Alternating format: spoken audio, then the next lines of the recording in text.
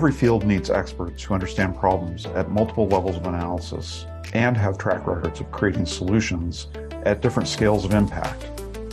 Stephen Moret is one such expert. In his posts leading state economic and workforce development agencies in Louisiana and in Virginia, Steve has designed solutions that have equipped local and regional employers and individual workers to meet the evolving challenges of the workforce and seize new opportunities. Steve now leads the Strada Education Network, a social impact organization that focuses on making the education to workforce pipeline more accessible and open by removing systemic barriers to educational attainment, skill development, and workforce readiness. Strada achieves this mission through research targeted at helping state and local policymakers, as well as individuals who are looking to make the most out of their educational programs.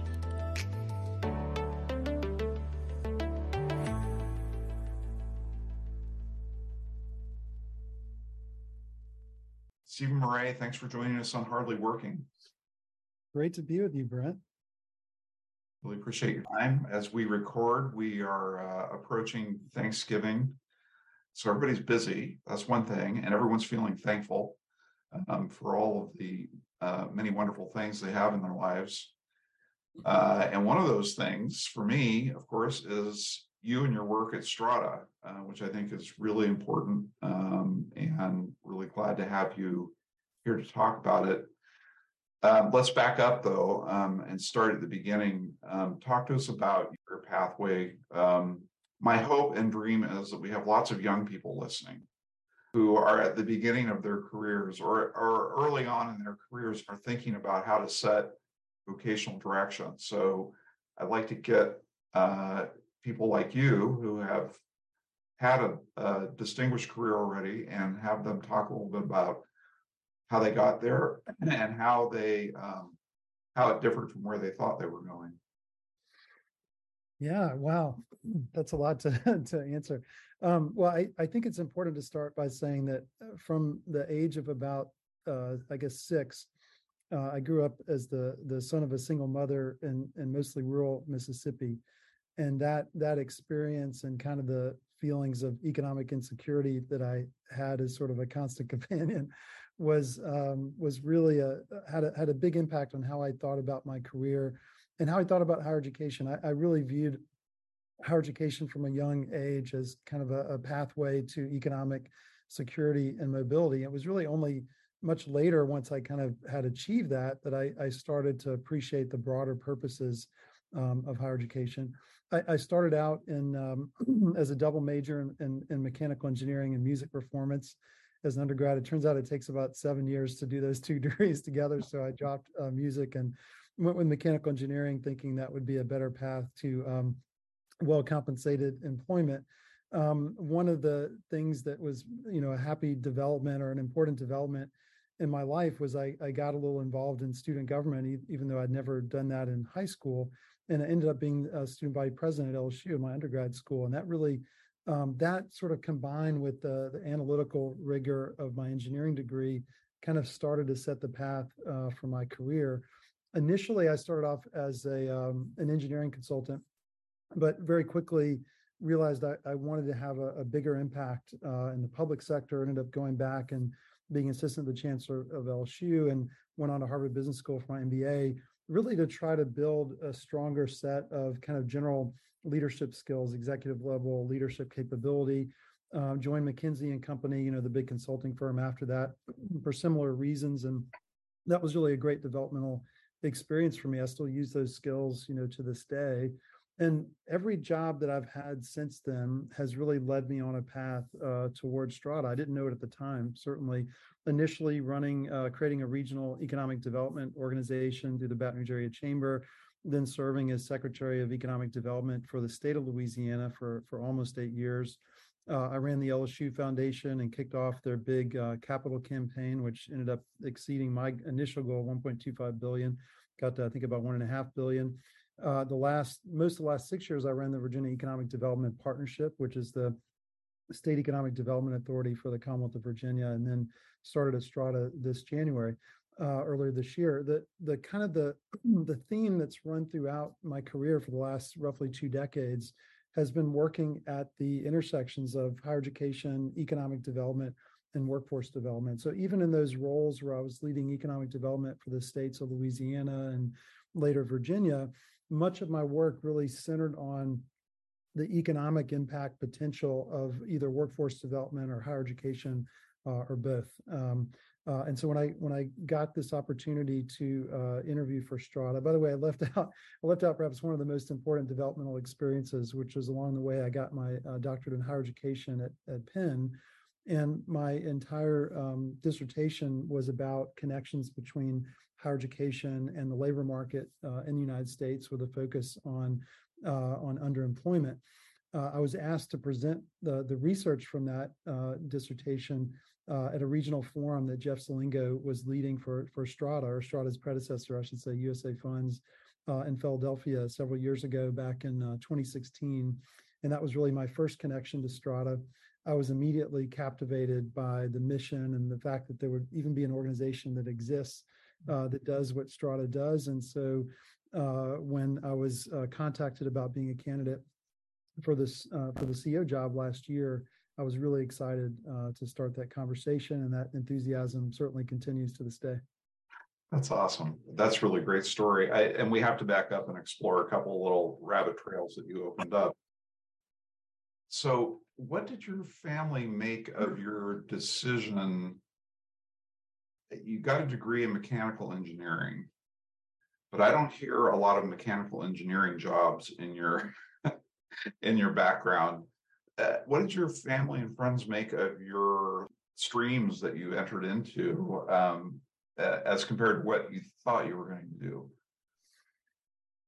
Yeah, that's a great question, Brent. I think one of the things that a lot of people don't realize when they think about higher education is there's only a very small number of degree fields where there's a strong linkage between the program of study and a particular occupation. Now, engineering is certainly one of those, but interestingly, I think roughly half of engineering grads within 10 years are no longer working as engineers. Now, many of them are managers or leaders within a technical firm, but a lot of them actually leave engineering altogether, but make use of the general skill of kind of quantitative reasoning and problem solving. So, for example, interestingly, I'm pretty sure I have this stat right. When I went to Harvard Business School, we had about, I think, 880 people or so in my class, and I believe fully 20% of them were engineers, almost all of whom after business school no longer worked in any kind of technical role, but were really taking that analytical capacity and applying it in a different context. And that's certainly been the experience I've had in my career. In fact, there's a substantial percentage of large company CEOs who are engineers as well, often without a graduate degree. I think that, yeah, I was actually quite afraid of leaving that technical path, and thinking, what am I qualified to do, outside of something that would really make use of that engineering degree. But it turns out that that analytical horsepower is actually extremely helpful in many contexts. In some ways, I made more use of that than my MBA. I mean, MBA was also a very important developmental experience, but that sort of analytical rigor, I think, that I got from engineering sticks with me to this day.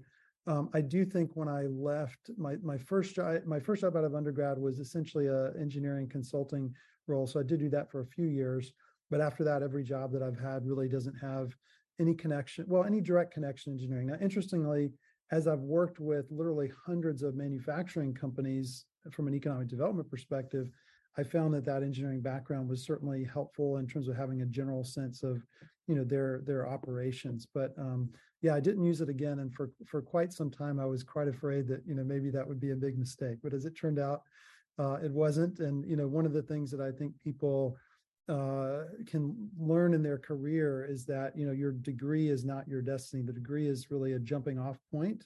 I do think it's important that people give some thought to what they study, but as long as a person can get into some kind of college level occupation, the research would say that invariably they'll stay in some kind of college level job the rest of their career, even if they switch around to different kinds of jobs.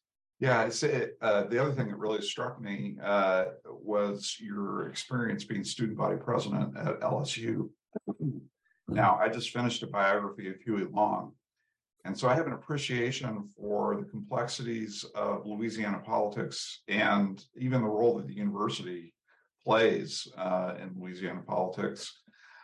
That's a very human skill, right? That's a package of skills of, not just getting people to like you, but getting people to follow and to collaborate with you, which is entirely different than what we think of as engineering, or what many people think of as engineering, which is kind of somebody sitting in front of a computer at a drafting desk, Right, with big on their own. So how did you get pulled into that? It turns out that for a lot of jobs, and I would certainly say I would put probably most CEO jobs in this bucket, if you can combine sort of critical thinking, strong writing and communication skills with a certain amount of quantitative reasoning, I mean, that is a very potent combination. Yeah. In fact, our Strata's recent research actually shows, at least based on people's self-assessment of the skills that they gained in college, that those that tend to do the best actually have a mix of those skills across that spectrum. Right. In fact, in my own research, it's largely suggestive that some of the higher underemployment faced by some liberal arts graduates, not all of them, obviously, many of them get great jobs, but some of that higher underemployment actually, I think, is connected to the fact that so many of those individuals from their students do everything they can to avoid any class that involves math. And it turns out that there's raise my hand. There's a certain amount of quantitative reasoning, not calculus necessarily, but just like statistics and basic analytical methods that can be really, really helpful in several contexts and can be very important, particularly when someone's trying to sort of begin the track of their career. And Brent, I'm sorry, I may have gotten off track on your actual question. No, that's good. That's great. It tracks very well with my own kind of research and investigation in this. And I've mentioned this before, but spent quite a bit of time down at St. John's College in Annapolis, which is, the home office of liberal arts in the United States, and one thing I learned out of that was how many of their students wind up going the opposite direction of where you went. They start out as humanities and liberal arts majors, or they don't have majors, but they get that education. And then they move into IT work as systems engineers, and systems architects, kind of thinking through these big problems.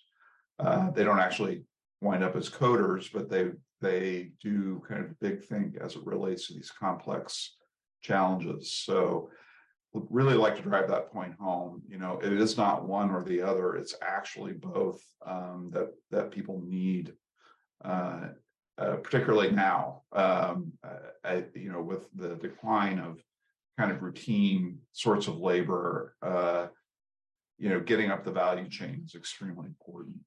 Yeah, and I like what you said about combining those skill sets. I think that's a really good way to think about it. And I think one of the mistakes that people make sometimes is there's a little bit of an implication that, critical thinking is developed, in the liberal arts, and more routinized analysis developed on the STEM side. And I think there's maybe a little bit of truth in that, but I also think what gets missed in that assessment is that a lot of these quantitative intensive fields, not just engineering, but computer science, data science, mathematics, econ, for example, they actually, I think, cultivate a very powerful general skill in their own right. I mean, separate and apart from the details of fluid dynamics or thermodynamics, but more that sort of quantitative analytical ability, that problem solving ability that comes from that.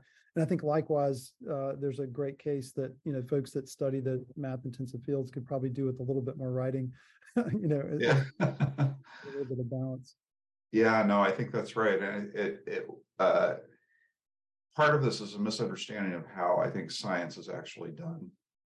Science is preeminently a creative endeavor, and being able to imagine realities that you cannot see.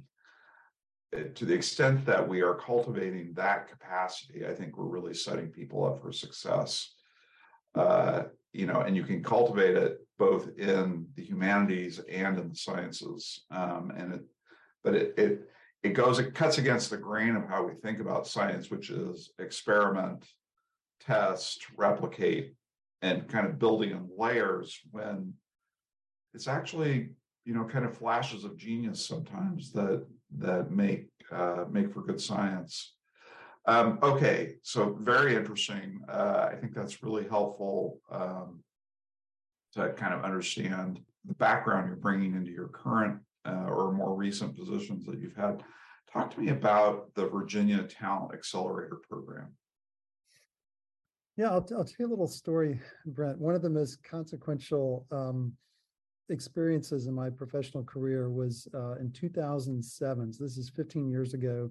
I was leading economic development in the Baton Rouge area of Louisiana, and I had recruited someone from Georgia who was very critical of Louisiana's and Baton Rouge's workforce development efforts, and kept raving about this program in Georgia called the Georgia Quick Start Program.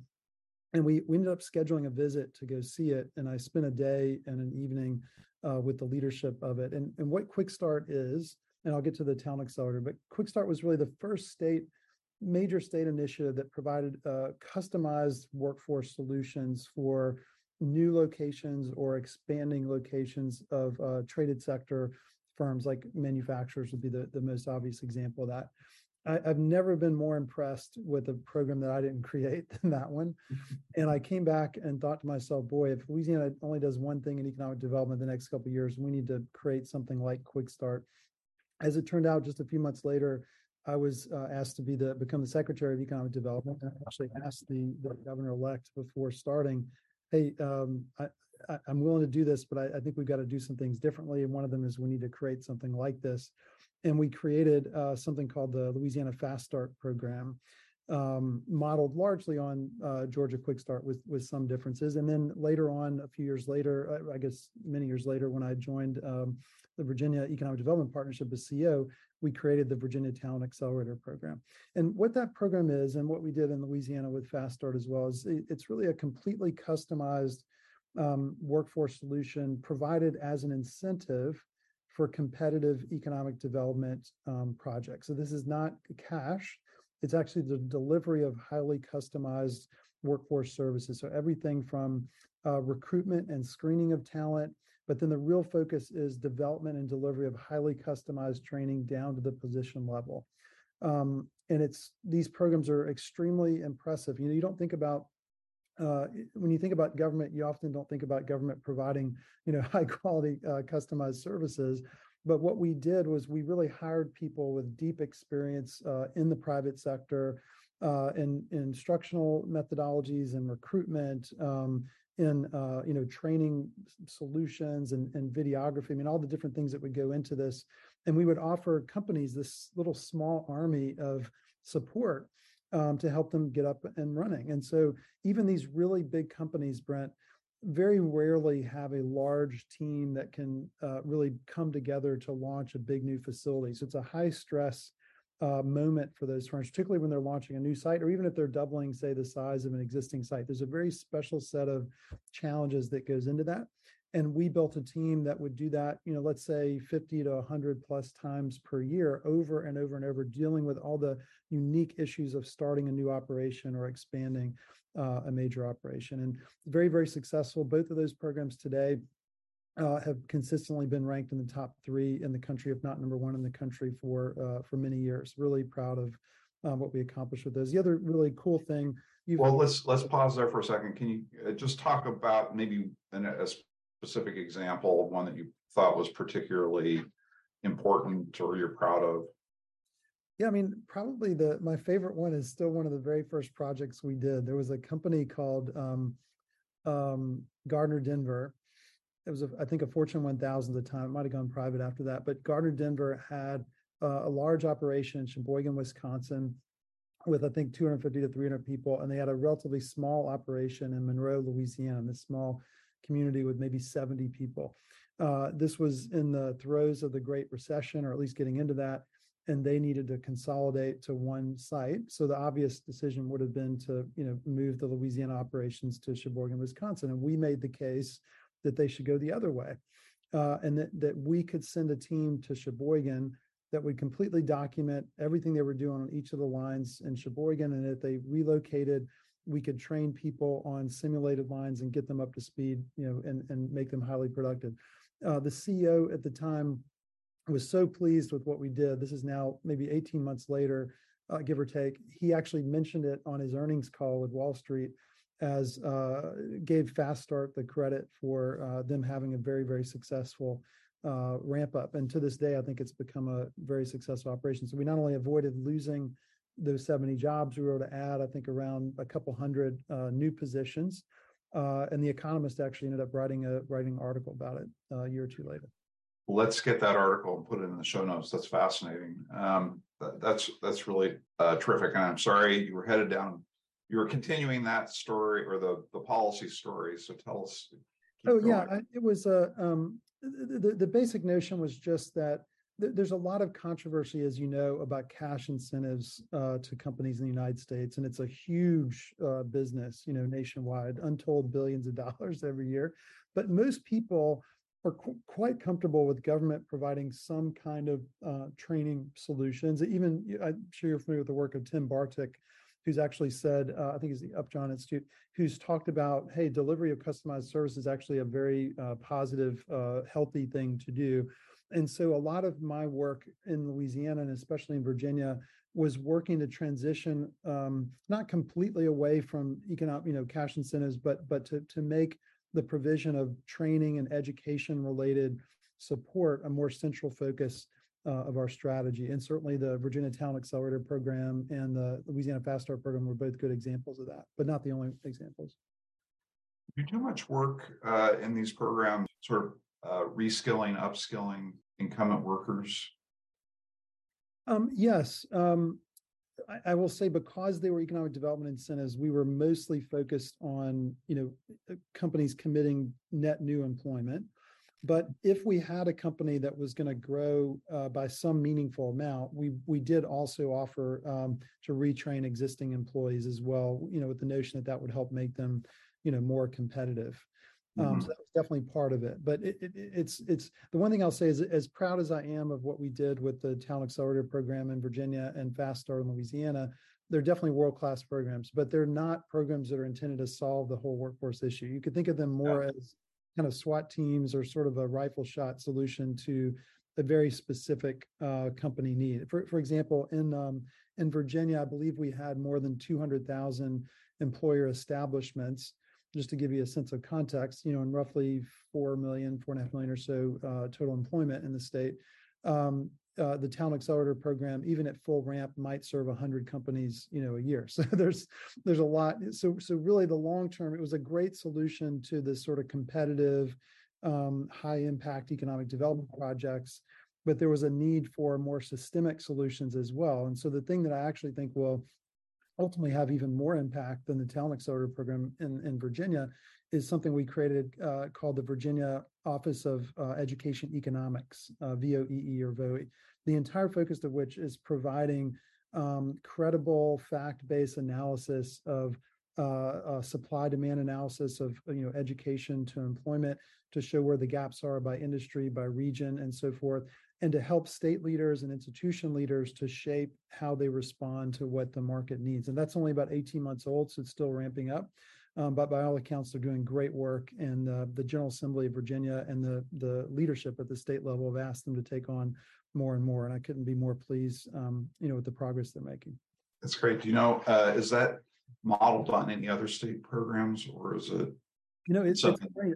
It was actually modeled largely on ideas that Strata Education Network had developed through the Institute for the Future of Work. There was a concept called a new learning ecosystem, and part of it envisioned a more robust data infrastructure and this notion of being able to provide insights and navigation to help people to make better informed choices about education, training, and labor market opportunities. And right now in the US, even though there's been a lot of good work done on those topics, states in general, and especially regions of states, are largely just, they don't have that kind of analysis today. We did look at certainly a few other places, like KY Stats in Kentucky has done some really great work. Colorado's done some good work in this space, but none of them have yet done what we're ultimately kind of aspiring to do with VOE in Virginia. And one of the things Strata is going to be doing is building kind of a national version of this with an education and employment research center that could be an exemplar for states, with our aspiration that eventually every state would adopt some form of this model. You think about like all the money we spend, I mean, billions and billions and billions of dollars on K-12 post-secondary education and training, with so little analytical work to help guide those efforts. Yeah, I yeah. think it make a big difference over time. No, it's a huge issue, something that we're really gripped by through our Workforce Futures initiative that we're doing with Brookings and Harvard Kennedy School. I mean, I think the stakes are so high here around sort of not reliving the experience that we've had for the last few decades of, you know, massive economic change, at real turbulence in sort of demand for skills. I don't think that's slowing down. I think that's accelerating, and we don't really have tools to do the kind of predictive analysis that we need around what's actually going to be in demand, and then trying to, you know, align the training education systems to it. So I'm really thrilled to hear about this project. I would just add to that, to your point, I think we've accomplished a great deal in America with, you know, the educational attainment agenda. But I think now, as we're, you know, many years into that, it may be time for us to step back and rethink it a little bit. Certainly there's a lot of value for our broader society of, you know, having a more educated population, but there was kind of this presumption that if people get additional degrees, they're going to get better economic outcomes. And that's obviously true on average, but it has not been true necessarily for a sizable minority of folks that have completed some form of post-secondary education. And even though we've significantly increased educational attainment, we still have a big mismatch between what a lot of employers need and what individuals have. And so my hope in our work at Strata and working with education and leaders and policymakers across the country is that we can, you know, certainly continue to embrace the notion of you know, raising educational attainment in the United States, but ideally also add a little bit more consideration to how to enable individuals to more consistently have positive outcomes, and how to better ensure that we're meeting the talent needs, especially of the innovation sector, but of employers more broadly. I think that's really, really important work. And I don't think it's gotten enough attention in the broader effort to simply raise educational attainment overall. It's really an important point. I mean, and I think that the U.S. has a deeply embedded tradition of sort of letting things work themselves out. You know, that we have an idea for a new business, and we kind of assume at some level that the talent is there to support it, you know, and that people will come in with what they need in order to help us, you know, that business person, help them be successful. I think that's a faulty assumption. Given the higher and higher levels of credentialing that are required to get those jobs, you know, it's not sufficient. A high school degree is not sufficient. 2-year degree may not be sufficient. 2 years plus credentials, plus, you know, badges, plus all of these other things that we keep throwing into the system. It really, the chaos is good to a degree, but it also could benefit from a bit more analysis and structure, so that people can make informed decisions both in the business sector and among workers. That's right. It's great. I'm so glad that you've taken on. So let's talk a little bit about one of my favorite subjects, which is the role that non-technical skill plays in career development. You know, this idea that if you ask employers for a list of 10 things of what they're looking for, 8 of them will have nothing to do with anything that the business actually does specifically, but that every business does in general. How do you think about that challenge? I think that's right. I think to your point earlier, I think there's been a little bit of sort of a mismatch in the debate where, people tend to either, be a champion of STEM or be a champion of liberal arts. When you actually survey businesses, to your point, most of what they're missing, or what they say they're missing with new college grads, is actually the core things that college is supposed to be good at, right? Critical thinking and communication skills, writing, and so forth.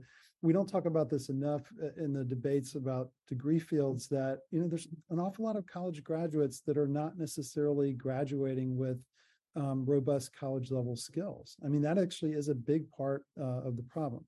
That said, I do think that, to the point earlier, if someone can combine really strong critical thinking and writing and communication skills with some level of capacity and quantitative reasoning, boy, that opens up just a super big range of opportunities.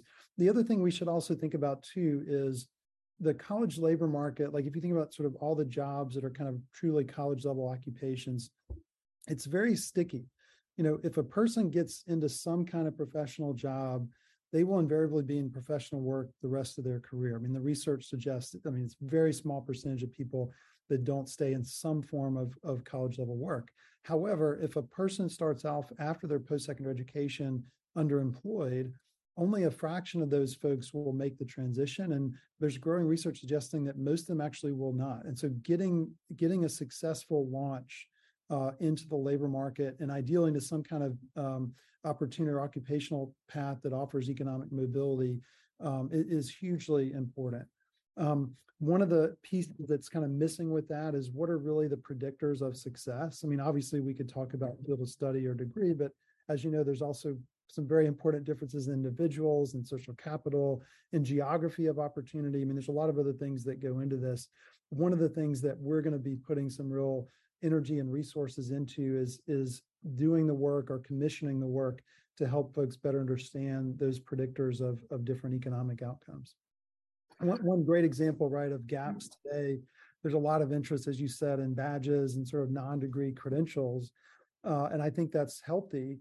But boy, we have very little credible data about employment outcomes, right? And I'm sure you would agree that there's a massive range from, very high ROI to no ROI. We need better data on that, and that's one of the things that Strata is going to be working on. So this brings me to sort of special populations that we're trying to work with in both for the good of the individuals who make up the underemployed or maybe unemployed, and for the good of the economy. We are up against a really tight labor market. We may hit a recession that may mask it temporarily, but the reality is that we are short of people. We need to make more out of what we've got, and one of those areas is non-college educated men, which are having an enormously rough time, and have been having an enormously rough time really for a couple decades now, in terms of being able to find jobs that will help them, advance economically in life, contribute meaningfully to, the sustaining a family. And then we've got all this terrible sort of social challenges that go along with making that leap. What have you thought much about this challenge of not in labor force males? Has that been on your agenda? I've read a good bit about it, but I can't say that at Strata we put a big focus on that yet. It probably deserves some more attention. I think we have tended to be focused more on folks that are low income in general, folks that are first generation students, people of color, and some of the challenges that they face. Having said that, I absolutely acknowledge, the challenge that you've articulated rather, Brent. I think some of it obviously is a shift in kind of the structure of the labor market, in particular manufacturing and other blue collar jobs that are there's just a smaller number, right, in total versus where we were, say, 40 or 50 years ago. I think that's part of it. I think another part of it actually is we don't have enough good jobs for the people that have bachelor's degrees and above. By any measure, we've got at least a 25% underemployment rate of full-time employed adults with a bachelor's degree or higher, and it's higher, obviously, for recent graduates. So part of what's happened is folks that are not able to get a bachelor's degree or above, or not able to get a college level occupation, they take the next best thing, which usually is a job that doesn't really call for or require a college degree, but then bumps, the next person down. So there's a little bit of a zero-sum game going on. I actually think that's a big part of what's driven this explosion in master's degrees the last decade. I don't know if you saw the numbers from Census a few months back, but they said in the last 10 years, the percentage of U.S. Population or adults with a master's degree has gone up 50% in one decade. I think a lot of that is folks adding additional credentials to improve their relative position in the queue for a limited number of college level jobs. So while I do believe that there's an awful lot that we can do to make sort of improve the post-secondary education and training ecosystem to provide more equitable pathways to opportunity, I also think we have to acknowledge that we do have a structural challenge in the labor market as well, that there arguably aren't enough good jobs right now. That's a much harder problem. Yeah, So I do think we can get more good jobs if there's certainly a few million good jobs that are going unfilled, in tech and health professions and some skilled trades as well. If we could fill those, obviously we get multipliers off of that. We'd have, more good jobs, but we've got, by any measure, at least 30 million, if not more, full-time employed adults that are, making $35,000 a year or less, right? Not exactly family sustaining wages, and obviously a bigger number if you set that income level a bit higher. We do need to be thinking about that piece as well. Now that starts to get maybe a little bit out of Strata's scope, but I just think it's important to talk a lot about, people having their sort of individual capacity to pursue post-secondary education and positions in the labor market, and that's absolutely true. But if you look at it in aggregate, there's also I think there's a challenge with the number of good jobs available as well. Yeah, no, I right. So that the argument has been split between the culturalists and the structuralists on this, that something's wrong in the culture and that's why people aren't succeeding in the workplace, and others saying there's a problem in the structure of the workplace that's making it very difficult for people to succeed. And that's not those are both helpful analytical frames, but they need to be reconciled. This is a both and challenge. I'm kind of interested in right now we've got about 800,000 unfilled manufacturing jobs in this country. And these are the kinds of jobs that we have been saying we don't have enough of, need more of, and yet they're still going wanting. And that suggests to me either we've got problems of geographic mismatch, the jobs are not where the people are, the people aren't where the jobs are, or there's something in the jobs themselves that just because it says manufacturing does not mean it is somehow less skilled or unskilled, or doesn't require a very high level of skill. Is that part of what we're facing here? Kind of there's been a change in the skill set within the position that makes it harder to access?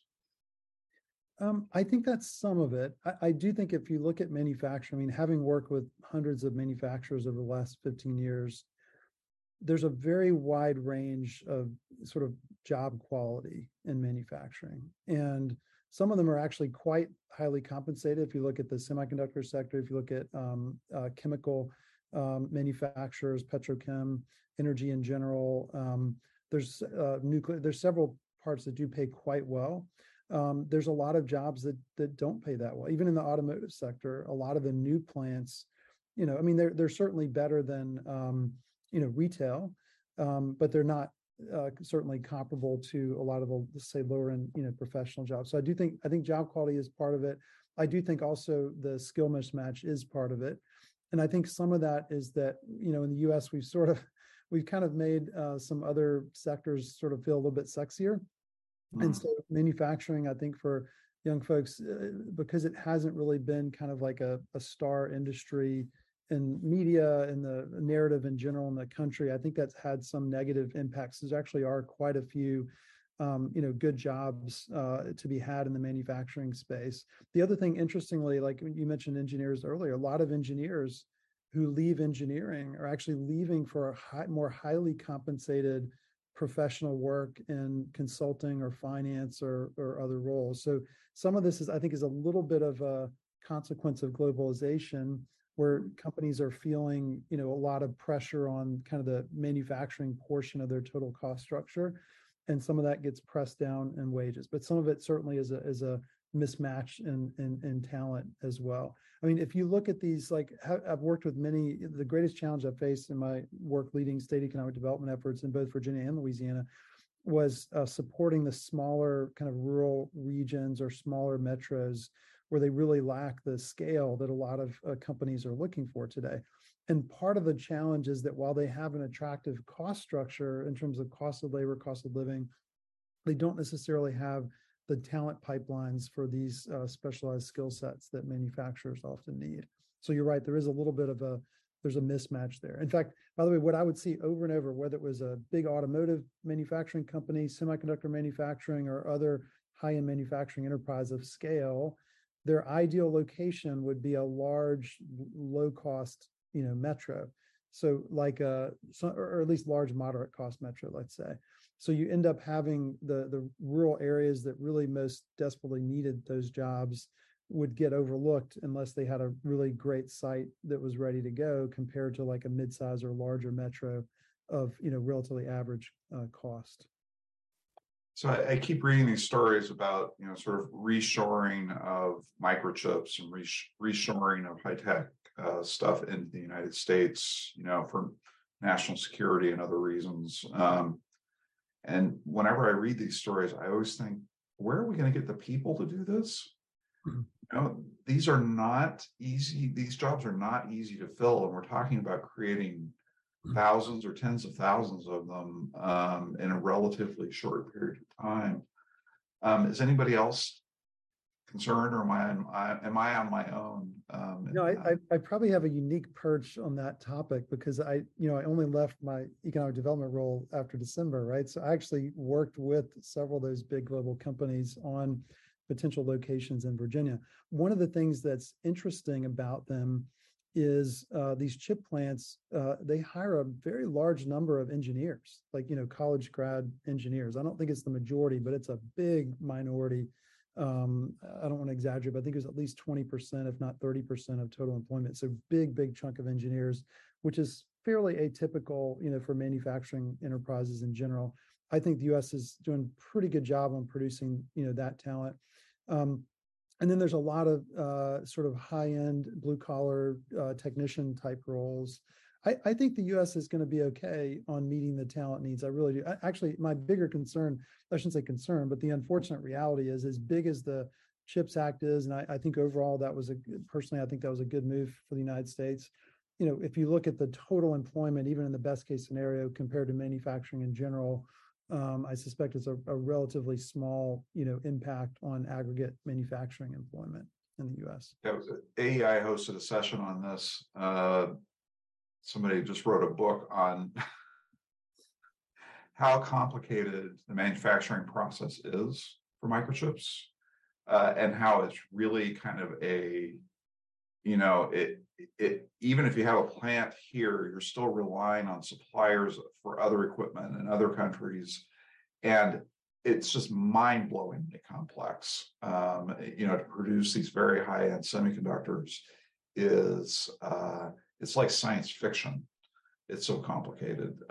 And that's the kind of thing that just isn't going to produce a lot of broad-based employment growth.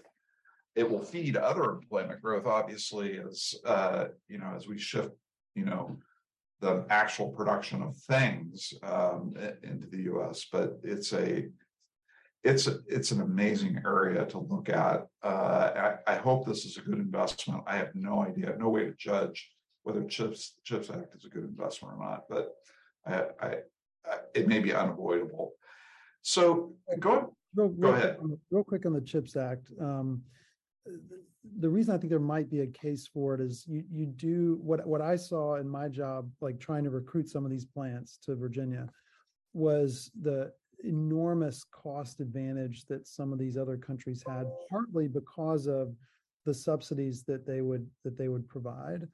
And I know subsidies are a controversial thing in the United States, but when we're talking about, I mean, the national security implications, the sort of technology leadership implications, to me, I kind of think there's a case there, at least in that sector. I'm not saying it manufacturing in general, but I from where I stood as a state economic development leader, I actually thought I was very pleased that the federal leaders were taking that on. Yeah.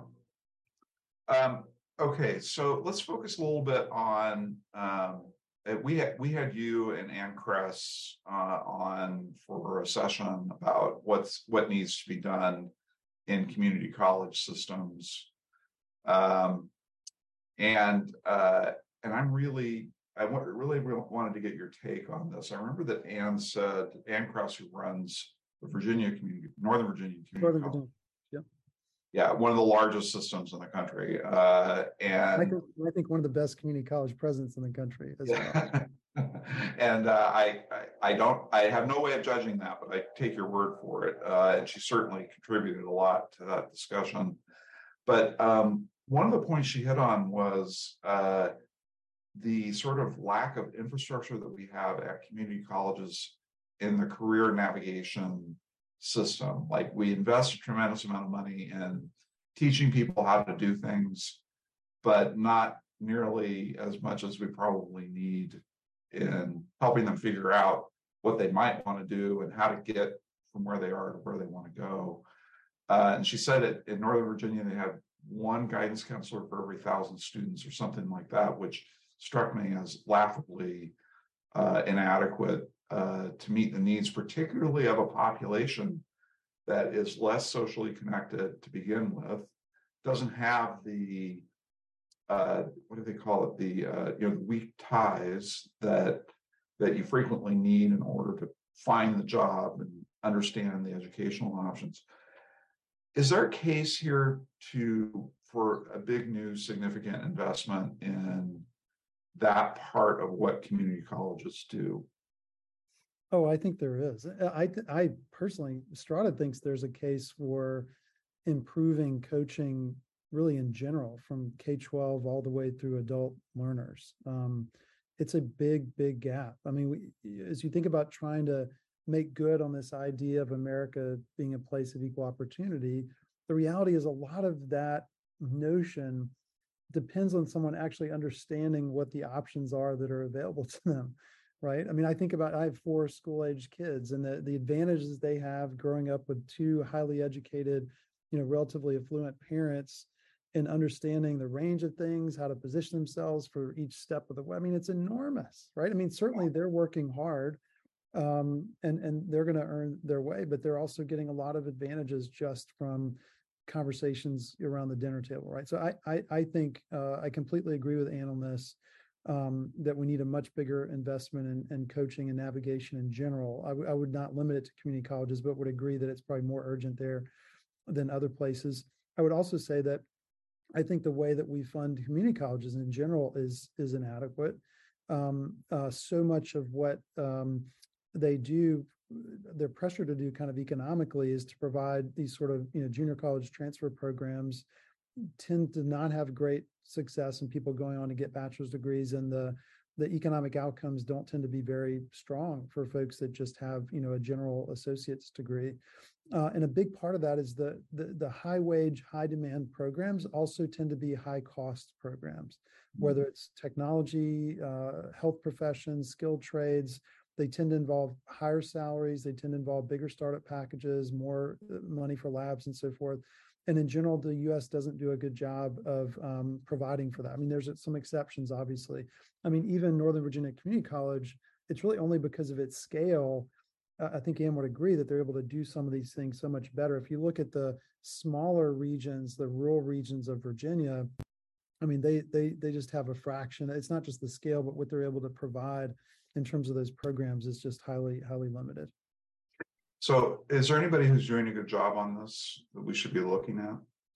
I think there are definitely some. One of the interesting things about community colleges is, unlike most universities, there are some communities that have part of the community college funding based on a local tax structure, so they can kind of control their own destiny a little bit more.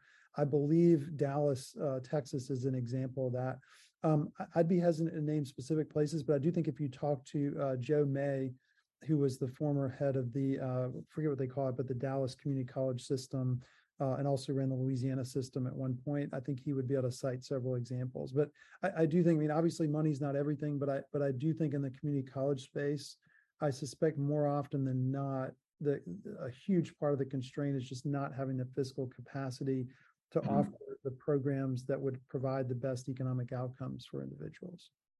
Yeah, I mean, I think that's true. I also think that it's up against sort of the perception, and I think a real one, that we're already overstaffed on administrators, and these would tend to fall into kind of the administrative bucket. So it's hard to make a case, well, we need more money for people who don't teach things, but people who help students connect. It sounds like more of what it appears we may already be overinvested in, but it's hard to get it. I mean, that number really sticks with me. 1 for 1,000 students is, like I said, it's laughable. It's probably worse than doing nothing, or at least no better than doing nothing, in terms of helping to build this out. So I'm just curious as to whether any system around the country has kind of taken this on and said, this is one of our most important problems and trying to solve it. So maybe we should do a little more exploration on that. I think that'd be Stephen, this has been a fantastic conversation. Thank you so much for being with us. What's next for you? What are you focusing on moving forward? Yeah, so Brent, we have actually developed recently a new strategic plan for Strada and a very ambitious vision. And that our North Star, if you will, and that vision really is to help bring to life a post-secondary education and training ecosystem that provides equitable pathways to opportunity, and to make that real for all Americans, particularly those that have faced the greatest challenges. And we've hit on several of those pieces today, but there are basically 5 big things we're going to be focused on. One is clear outcomes, making sure that the infrastructure and the transparency is there to help people make well-informed choices about post-secondary education training. Second, we touched on this, quality coaching and navigation.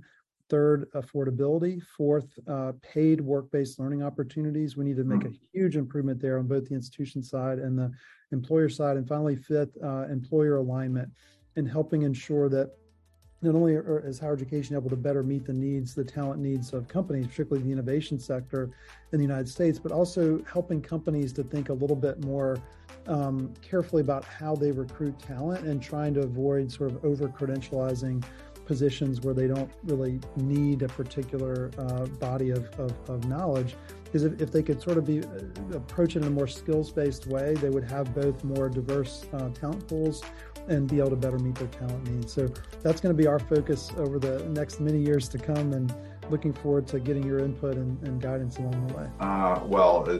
I'll look forward to trailing along behind you and learning. So thanks. That's fantastic. Look forward to this continued conversation with you in this forum and other forums that we work together in. And I hope you have a wonderful time with your family this weekend. Thank you. You as well, Brent. Great to be with you today. Thank you for joining us on this episode of Hardly Working. I'm your host, Brent Orrell, and I hope you tune in next time to learn more about the state of workforce development in America. Be sure to like and subscribe to our podcast. Let us know at vocation@aei.org if there are any topics you'd like us to cover. As always, we hope you find the job that fits so well it feels like you're hardly working.